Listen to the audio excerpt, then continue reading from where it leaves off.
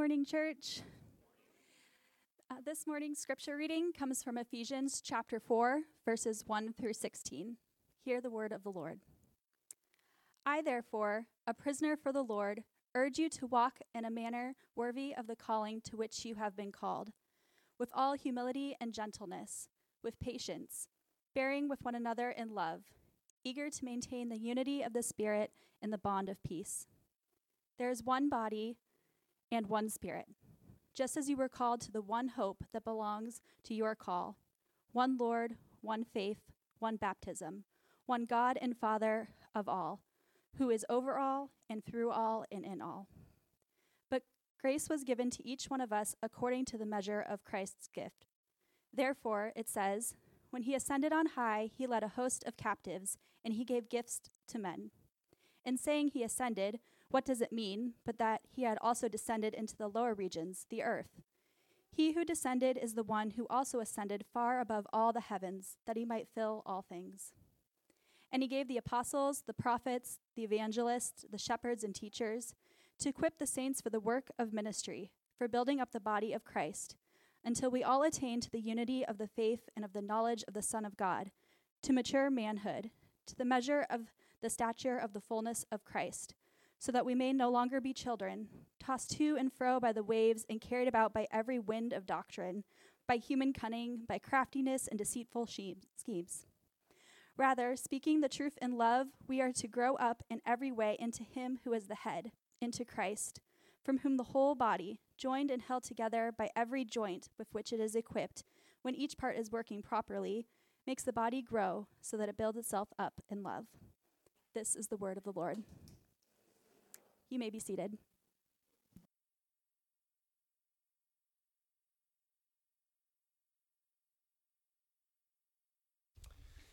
Well, good morning, good morning. Good morning. Why don't we turn our attention to prayer for a moment, just after Sarah did an exceptional job reading the text over all of us, as the worship team led us in music. Oh man, I was just in it today. Let's take a moment to just quiet our hearts before we dive into the beauty and the wonder of what the Apostle Paul has penned by the power of the Spirit for the church throughout the ages. Heavenly Father, we come before you only because out of your generosity and out of your goodness, you spoke us into being. You imagined us to be alive. You desired our good. And when we wanted nothing to do with you, you still wanted everything good to do with us. And so we come, with so many worries, the things that we're conscious of, the things that we're subconscious or unconscious or avoiding. We come with things and weights that are bearing down on our bodies and bearing down on our souls. We come with questions. We come longing for answers when we should be longing for direction. God, we come with so much, and yet we know it pales in comparison to the grace that you meet us with. And so, Holy Spirit, we entrust this time to you afresh, anticipating how you're going to shine light in the midst of the darkness as we allow the word of God to speak into and through and over each and every one of us. Guide me as I preach. Guide us all as we listen. And may you be made much of. And may we delight in that. Such that when we leave this place together, to the various callings to which you've called us, we feel loved, we feel energized, and dare I say it, we feel excited about you walking with us, whatever may come. We pray all these things in the name of our risen King Jesus, by the power of his Spirit. And all God's people said, amen. Amen. Well, something I'm known for, interestingly enough, it's going to be weird, across campuses with various staff, is that I love the human foot. It's just the way it is. There it is, folks. Now, don't get weird. I don't love feet, okay? That sounds weird. I like, and I'm in awe of, like, the design of the human foot. Okay? And I know some of you are like, Gabe, I get that the passage talks about walking, but here's the deal. I love the human foot. And here's why. I love to run. And the more I was doing some of these trainings, if you like to run, you try to, like, capture every second you can to get a little bit faster. And there's some extraordinary research from people across worldviews, whether they have a Judeo-Christian background or an atheistic background, who will look at the human foot and say it was either designed or equipped extraordinarily, right? Extraordinarily. Like, you think about the Achilles. It's like this natural spring on the back. You've got more nerve endings in your foot than almost everywhere else on your body, okay? The way your phalanges work. I could go on, but I'm not, because that's my reputation. I go on and on. But here's the deal. Even though I love the human foot, I love to run, I love the way it's been designed and how it equips us to really go the distance and go where we need to go, I also have this problem that I've had ever since I was a kid. I consistently roll, pop, sprain my ankles, okay? Ooh, yeah, look at that sucker, huh? Doesn't that feel good? I'll be, out playing sports, or I'll be mowing the lawn or chasing my kids, and all of a sudden, pop! Like you can hear it, and you're like, oh, that's it, I'm done, And I find myself needing to take a break, because listen, if your ankle isn't working, then your foot is useless, right? If the ankle doesn't work, then and listen, I can try as much as I can to try to compensate, but the foot, because it's connected to the ankle, it cannot do what the ankle does. It cannot circumvent the ankle. The only thing I can do when I sprain my ankle is actually rest my whole body, my whole leg, and put it up, right? I've got to be this guy, right? I've got to put it up and rice it. Anybody here in sports, right? Like rest it, ice it, compress it, elevate it, all the things. And the longer I put my foot up, the longer I find myself getting out of shape and finding myself behind in my training paradigm. I have to take it easy. I have to heal. Now, I'm going to say something that's pretty common knowledge. When the body can't work together, it falls apart. When the body can't work together, it falls apart. Now, I have tried, because I've sprained my ankles both ankles so many times. Actually, my daughter was playing soccer this last spring, and she sprained her ankle, and I was like, oh, sweetie, you got it. Like, you got what I have. I'm sorry. We're working on this. Don't let it stop you, but it'll happen again, right? Know your future, but live with courage in light of it, okay? But here's the deal. When you sprain your ankle and then it starts to get somewhat healed, I'll still try to go for runs. And I've asked my doctor, I'm like, hey, is it okay? He's like, yeah, it's going to hurt. You won't damage it. So then what you do is you try to compensate, right? You try. And then when you overcompensate for a wound here, you wear out other parts quicker, right? So your hips start to feel all janky. Your knees get all jacked up. Like other parts of your body that would have been fine if you can run with a normal gait are screaming at you and get worn out a whole lot quicker. And then I find myself, once again, immobile because my whole body hurts, slowly deteriorating in my mind, in my emotions, in my physical nature, barely able to make it. I love to run. It's a place of release, a place of prayer for me. But when the body can't work together, it falls apart. And when you look across the New Testament, and really across this letter to the church in Ephesus, again and again, the people of God, this redeemed community, is called the body of Christ.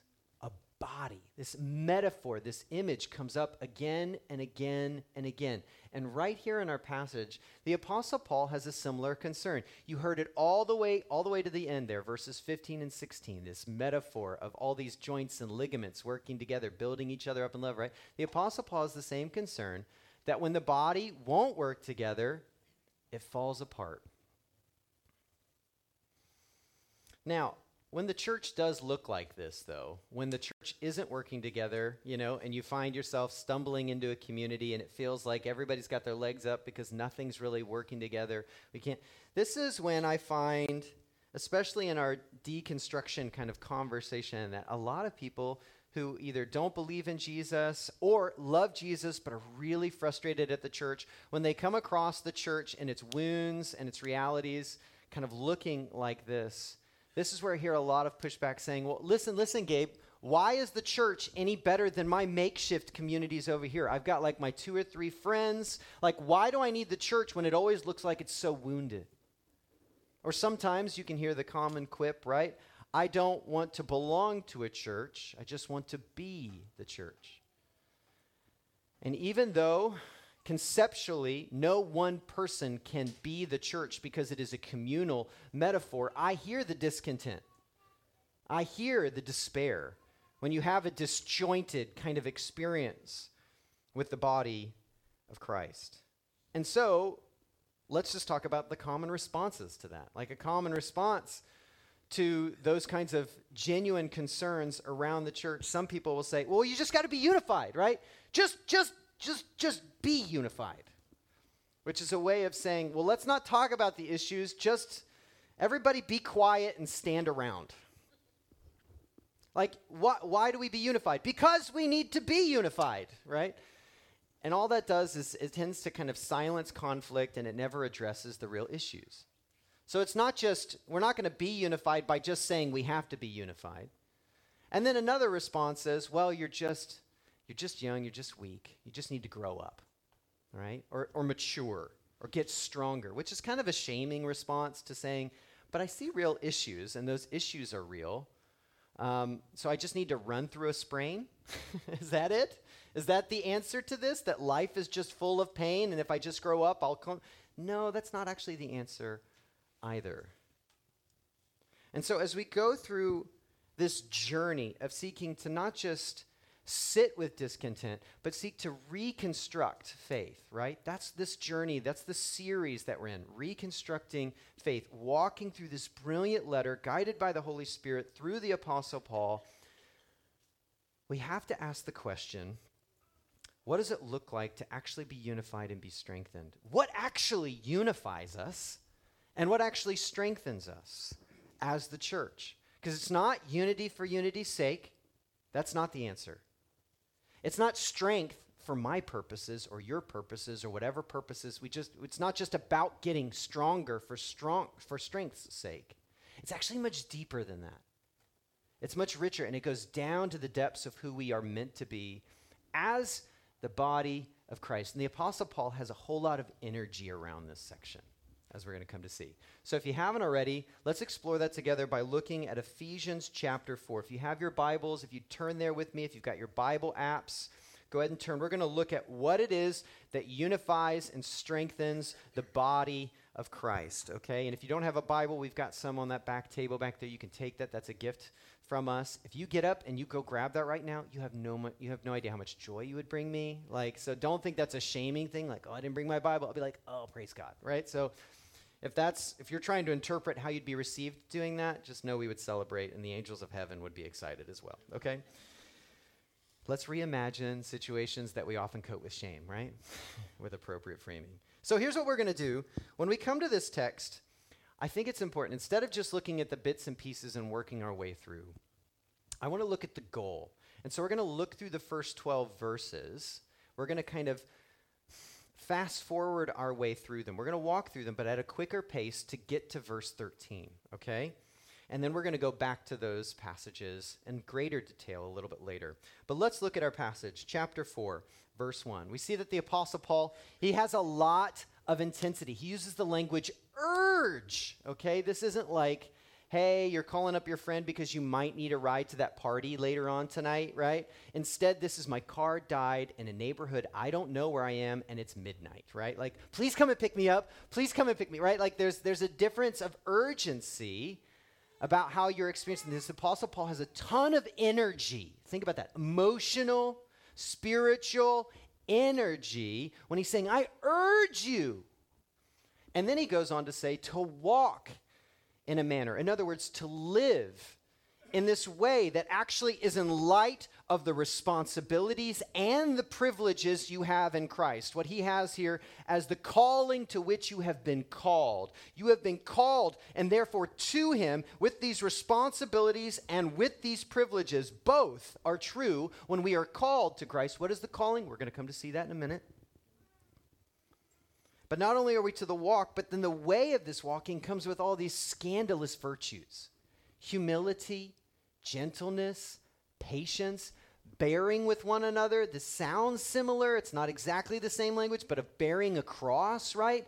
And love, eager to maintain the unity of the Spirit.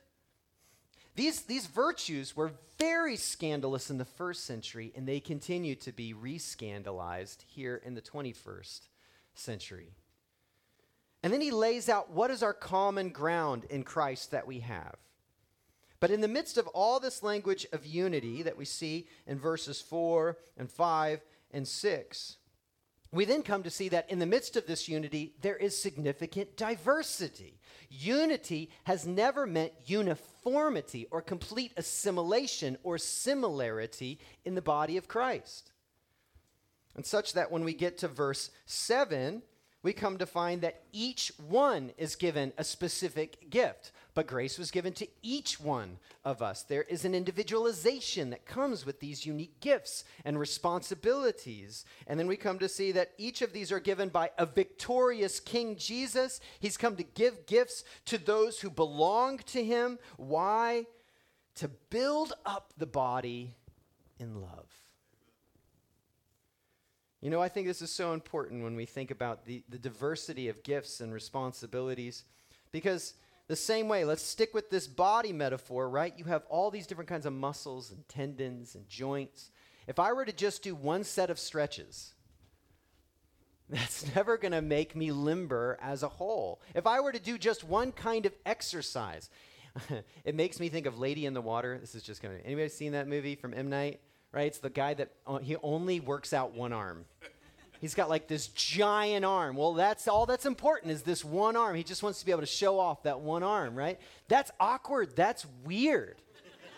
Okay, let's all be clear. Nobody's looking for that. If that's a part of your strengthening series, I mean, goodness gracious. But not only do we have these different muscles, we need different exercises, and therefore we need different people with different responsibilities to build up the whole body. And then when we get to verse 12, we see that we work together to actually build up one another in love. And without the diverse gifts and responsibilities together in a messy community, then we will never be as strong or as healthy or as whole as we would be on our own. This is the body metaphor that's coming to the fore throughout this. Now, there's a bunch of different metaphors, but we're going to follow this one as the primary one here for this morning. And the reason, once again, that the body is built up, right? It's strengthened, it's matured, as this body of Christ is not strength for strength's sake, it's not unity for unity's sake. Here we find the secret when we get to verse 13, the goal. And it all has to do with this word, until. So look with me here at verse 13. The Apostle Paul writes, until we all attain to the unity of the faith and of the knowledge of the Son of God, to mature manhood or adulthood, to the measure of the stature of the fullness of Christ. All of this is done, this unity, this strength, this building up is done till at a point in time, yes, we are unified in the faith. That means we have a similar framework as to what we believe, as to how the world works, as to the very direction and trajectory that we are headed together. It has to do with what we believe and how we live that out. It's not just ideas, but it's a whole life framework. To know something is to do it, and to not do it is clear evidence that you do not know it. This is the Hebrew understanding of knowledge.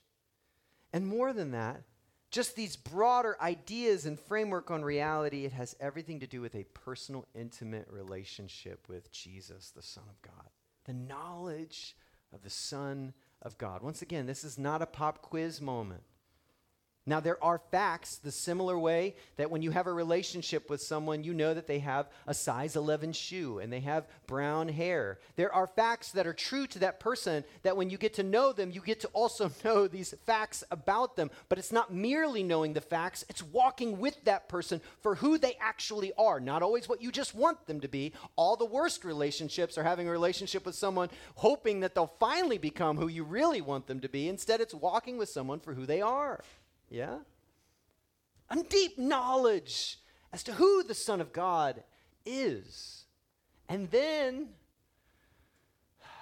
to the mature manhood or adulthood, to the measure of the stature of the fullness of Christ. That we as the body actually have the stature measured up against Jesus. That people go, oh, he or she or they walk like Jesus.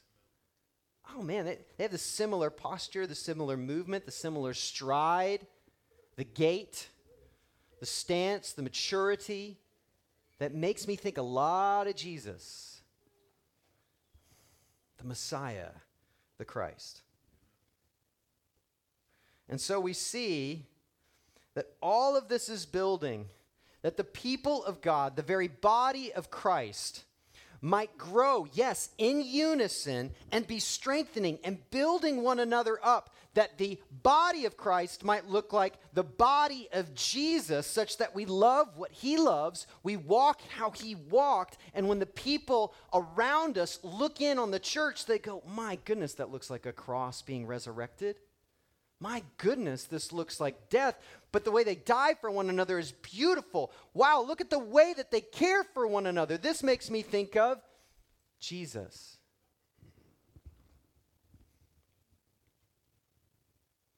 And herein we find the secret to unity. The secret to growing stronger is when the body of Christ commits to becoming the body of Jesus, she stands tall together. This is our calling, friends. Our calling isn't to find Jesus and hope he's a nice talisman to finally get what we thought we wanted. Our calling is not finally that Jesus is going to make all of our dreams come true, because there are certain ones that, frankly, need to be adjusted rather than fulfilled. Our calling is that we as the community show up in the world, whether gathered or scattered, and people look at us and they go, that looks a lot like the body of Jesus with his nail-scarred hands, dying for those who reject him, but not reviling or mocking in return. A selflessness built on the framework of grace, knowing who you are, dying for your very enemies, even if they happen to be sitting next to you in church.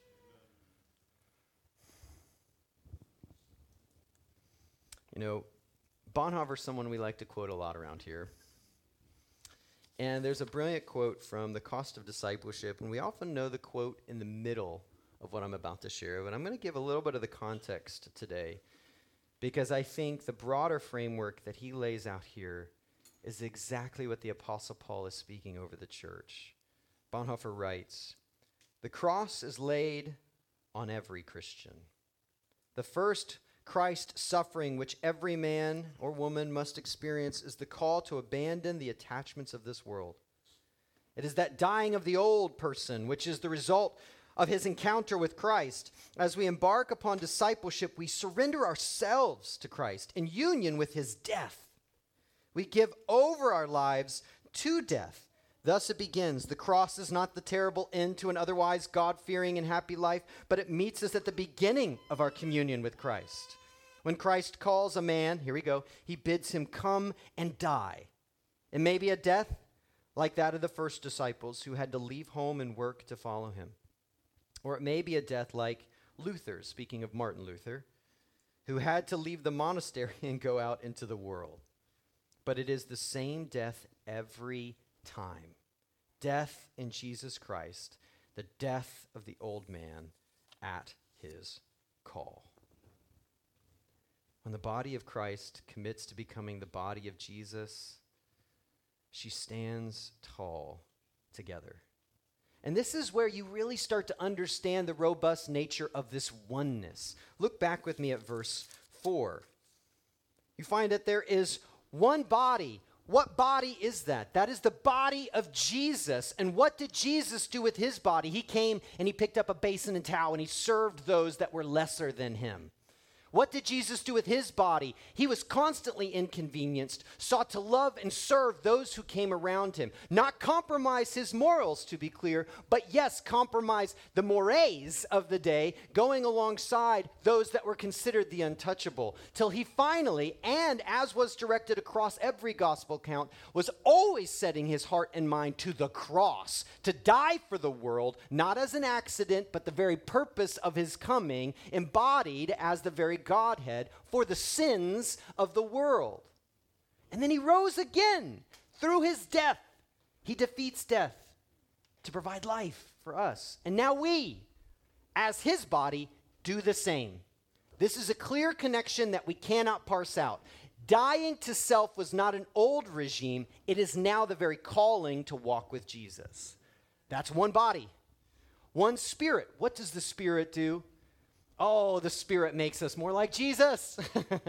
He's come to reside in us and to refine us. And yes, he's the down payment of our inheritance, but he's continuing and will complete the good work he's begun in you. What is that good work? Fulfilling my dreams and making sure I'm comfortable. No! Making you more like Jesus. And then you were called according to one hope. What's the hope? That when you die for people, Jesus sees you and your death actually means life. That no matter what comes your way, resurrection life is your calling because the cross is your life. One faith. Oh, what is faith? It is an embodied trust. It is not merely, although it does not discount thoughtful theology and thinking, whether that's inductive or deductive processing. Yes, yes, yes. But at the end of the day, it shows up in your life. And one faith as a church means we're headed in the same trajectory, going about the same path with the same cross, even though it may be narrow versus very broad. One baptism. Oh, the baptism. The immersion into Christ and into his body. Now, the very act of baptism is an act to celebrate with your whole embodied self what God in Christ has done. And what's the declaration we make over you? Buried in the likeness of his death and then raised to new life. It's the enactment of the gospel on display. And listen, if you've not been baptized, in November, we are hosting baptism here for all 5 campuses at the downtown campus. Talk to me, friends. You've been waiting. Now's the time. All right? There's an opportunity to celebrate with our sisters and brothers across campuses what God in Christ is doing in you. And we can do that here. So talk to me, please. Plug over. One God and Father of all, who's longing for all of his children, who's over all and through all and in all. It's not just one because we hold abstract ideas in common. It's because all of that shapes who we are and how we show up in the world. And whose we are in the world, such that we are known, which is all over this passage and all over Ephesians, by our love. Is that not what Jesus says in John chapter 13? If there's going to be anything that they're going to know you by, it's by how what? You love one another, right? They're going to know you by your love. And that's not some ill-defined love that I get to put like my little suitcase and I'm going to use, my skinny jeans when other people are going to use, their bell bottoms. No, no, no. It's a suitcase where Jesus has laid out the wardrobe. And we keep going back to the cross. We keep going back to his life, his practices, and his precepts. And we say, oh, that's what's in this suitcase called love. And we put that on. And we walk around looking, acting like him. And when we do, when the body of Christ commits to becoming the body of Christ commits to becoming the body of Jesus, we stand tall. But when not, we get tossed around, friends. We get shaky, we get uncertain. Look with me at verse 14. This is why he goes to, so that we may no longer be children, tossed to and fro by the waves and carried about by every wind of doctrine, by human cunning, by craftiness and deceitful schemes. You see, if we are not pulled by this calling, if we do not have the common goal set before us as the people of God, if we are not more and more together, encouraging one another and building up one another in love to be like love personified, love incarnate, then we're going to get thrown around as a church. We're going to chase all these different fads. We're going to get confused with what is God's heart for justice and mercy and peace and reconciliation and think it's just about me and mine. We're going to get consumed with power grabbing. We're going to associate things that aren't the gospel with the gospel, and we'll get thrown around and we will get utterly divided, broken, and destroyed. So what do we do? Well, really, the job of the body of Jesus is to die so that we might rise again. So here is our call to action. When we look at the body building itself up in love, we hear the call to commit to die for others like Jesus. I know that's really simple. I know in some sense some of you are nodding along, but man, that is so difficult to actually live. I mean, the paradox that dying people are standing by the Spirit and actually reflect Jesus. Go back to verse 2. Look at these death actions. Humility. That's not just a posture of our heart, like, oh, I'm really humble. Oh, sure you are, right? Suddenly, the moment you claim it, you've lost it, right? Because it's much more about a posture. Humility in and of itself stops focusing incessantly on itself, but it focuses on others with sacrifice. Gentleness. That's about dying to self, and actually instead of just saying, I said what I needed to say, it's asking, how was that received?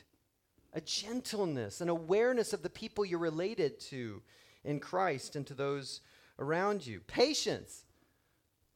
Okay. Waiting instead of forcing. That's death. Some of us more than others. I don't know how many times my mom told me growing up, be patient. Like suddenly. Bearing with one another in love.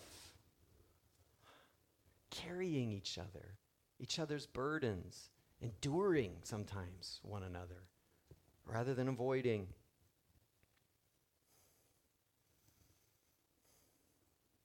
And this means it looks like doing these exact things for the ones that feel the most difficult, for that sister in Christ who you believe has a really wacky political ideology,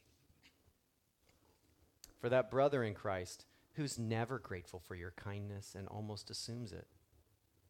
That sister in Christ who's constantly overbearing. That brother in Christ who can read zero social cues. And so when you see them in the room, you find something to do. Let's be real. This is the communal life that requires you dying to yourself in a way that pursues the life of others. Such that when we get to the end of Ephesians 3, it's this love that we're building up. Like all these joints and ligaments, we're working together with the same framework of the gospel, with the same cruciformed life, anticipating, expecting that as I'm dying for you, you may not die for me, but man, it's beautiful when you just see each other dying for each other, constantly pursuing the ways of Jesus. This is what the body's meant to do as it's building itself up. You got to understand, when you exercise, you're tearing your muscles, right? Do you know this? When you're actually going about exercise, it causes trauma to the body. And then in the midst of that trauma, it heals back stronger. There's something about the body that God has designed that when you work it, you're actually ripping muscles and actually extending tendons. And then through that process, over a period of time, it actually makes you stronger. So yes, it may be painful to stay connected. It may be painful when you're being worked out, but it's actually making us stronger together.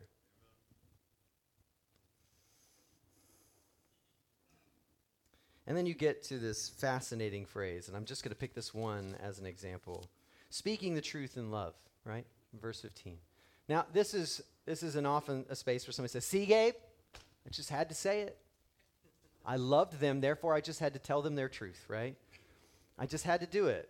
Now, there are times where we have to say hard things.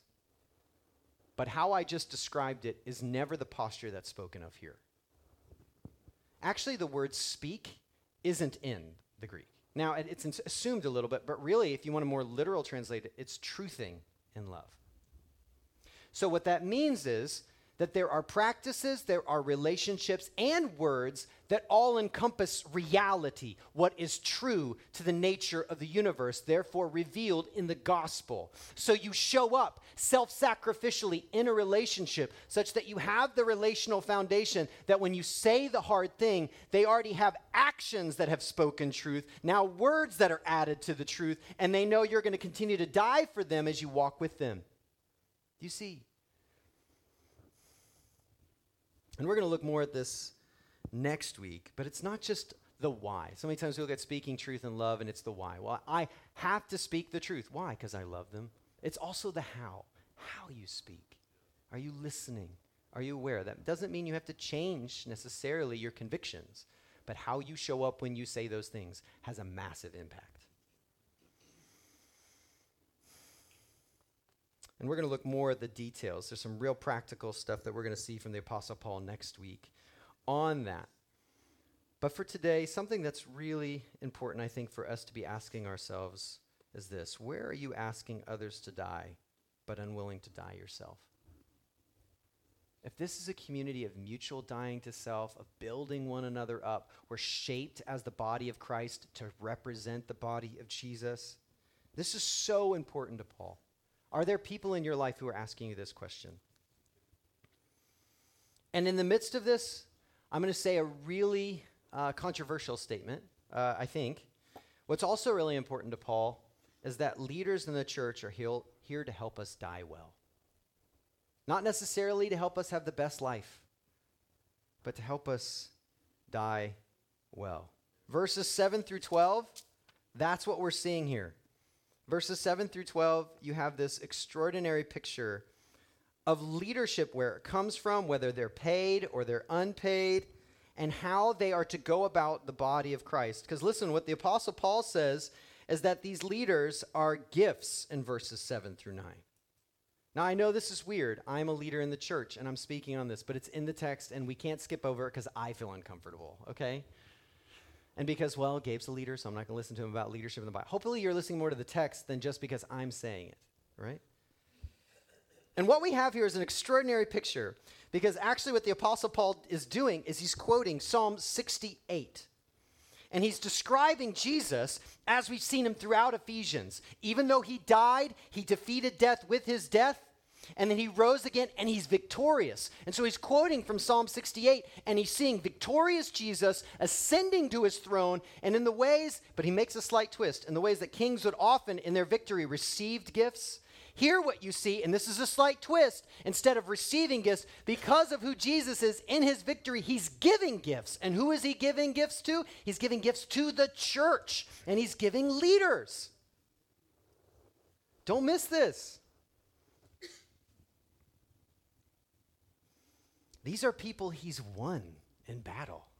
And if you think about the Apostle Paul's story, it wasn't just like, oh, I chose. He's going to Damascus, and Jesus is like, stop. Right? You can imagine the Apostle Paul thinking through his own narrative here. And with these different responsibilities and roles, the purpose of these leaders is to serve the church. But there are different kinds of gifts. And in a similar way that I'm just grateful that the body, not every part of the body has to do what every part of the body does. Aren't you glad that eyes don't have to smell? Wouldn't that be weird? Or feet have to taste? I mean, I love feet, but not that much. I mean, that's crazy, right? There are certain things. The eye can see a splinter in the hand to help guide its removal, right? The hand can help massage a cramp out of the calf. There are different responsibilities and roles, especially as it pertains to the leaders here on display and what God is doing, yes, through them. But I also say that the reason I think that's controversial is because I know a lot of people, a catalyst for your deconstructive journey has been leadership in the church. Either seeing leadership as a nuisance to what you really want and feeling like you were confronted and you're like, how dare you? This is my life. I'm going to do what I want. Or the flip side, you venerated these leaders so much and then they fell. and it crushed you, and you thought, I feel so betrayed even in their own failure. And those are both very real. But what we see here displayed in the text is that leaders are gifted servants called to serve the church, to become gifted servants in all of life. Everybody's called to be a gifted servant. Everyone who's dying to self. This is what we see in verse 11, right? They are equipped. The point of these leaders is to equip all of the followers of Jesus, these holy ones, for the work of service. Now, the translation we have in the English Standard Version is ministry. If you have an NIV, it translates it service. I think that's a better translation of this word. The idea is that leaders are gifted servants who are seeking to equip the whole church to be gifted servants for all of life. We're all in this enterprise to grow together. We just have different responsibilities along the way. And part of that might be pastoral staff. Part of that might be leaders of various ministries who are unpaid. We have a whole preaching circle of volunteers that are gifted teachers who are teaching through Church for Monday and will be preaching next week, right? So there's an aspect of not just teaching, but there's also the space where leaders primarily are more like acting coaches. Dr. Timothy Gombis, in his book, The Drama of Ephesians, I think brilliantly lays out how the church is living out this victorious life in Christ. Christ seated on his throne. He's given these gifts. Now we are in him, so therefore we are victorious, but it looks like death. And the job of a leader is actually to say, this is what it looks like to follow Jesus by bearing your cross. This is what it looks like. Oh, I know you think it looks like this, but here, let's go back to the scriptures. Actually, what the scriptures have to say, what God has revealed, is saying that you're pursuing your death, but not in a way that's like Jesus, in a way that's destructive and harmful. And the job of a leader is to be like a coach saying, okay, now you're going to stand over here because that's where the spotlight's at, and then you're going to walk over, right? There's this element of improvisation as well as coaching and guidance that we might look and feel and show up more like Jesus. That's why I'm here. I want to guide us in this subversive and glorious way that really contradicts a lot of what we see around us. And the reason is, finally, throughout history, we find that the body of Christ has only stood strong when she dies. You know, it's fascinating. Verse 9, it's like the Apostle Paul goes on this weird tangent. Like after he quotes that Jesus has ascended and he's given out these gifts, then suddenly he goes, right? He ascended. What does it mean? But that he also descended into the lower parts of the earth. That feels like a tangent, but I actually don't think it's a tangent. I think it's very similar to what he's doing in Philippians chapter 2. He's saying, listen, the only way he's ascended is because he came all the way down, not just to the earth, but all the way to the grave, and that's how he won. Don't forget the descension. Don't forget the way he went down. You can focus on how he went up, but don't ever forget how he started going up was by going down. That is how we are as the church. If we ever hope any longing to actually walk with him, then we got to die to self, friends. We got to follow our Jesus all the way down to death. When it costs greatly. When it actually, believe it or not, feels like death in some situations. Knowing that God is with us. And I know it can sound like I'm just banging the same drum over and over again. That's because the Apostle Paul does. In every one of his letters, he goes back to Jesus' death and resurrection. He says, this is the model. Oh, this is what's going on over here? Let's look at his death. Are you dying to self? Are you dying to each other? Yeah, no? Okay. This is the model. If you want life, this is the path. It's got to go through the cross. He does it again and again and again and again. And then he says, and we all have the inclusion there in Christ. No matter your cultural, your gender, your background, no matter what you've done in Jesus, this is the same path. No one's too good for it. No one's too bad for it.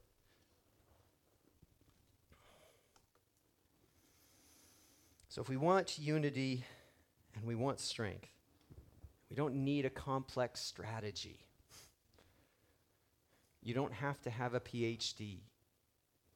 You just got to have the cross before you, the world behind me. No turning back. No turning back.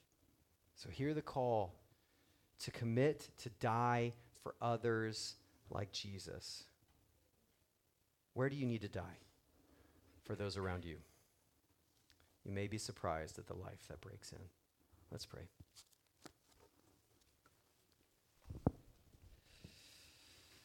This is your church, Lord Jesus. You are the head, we are the body.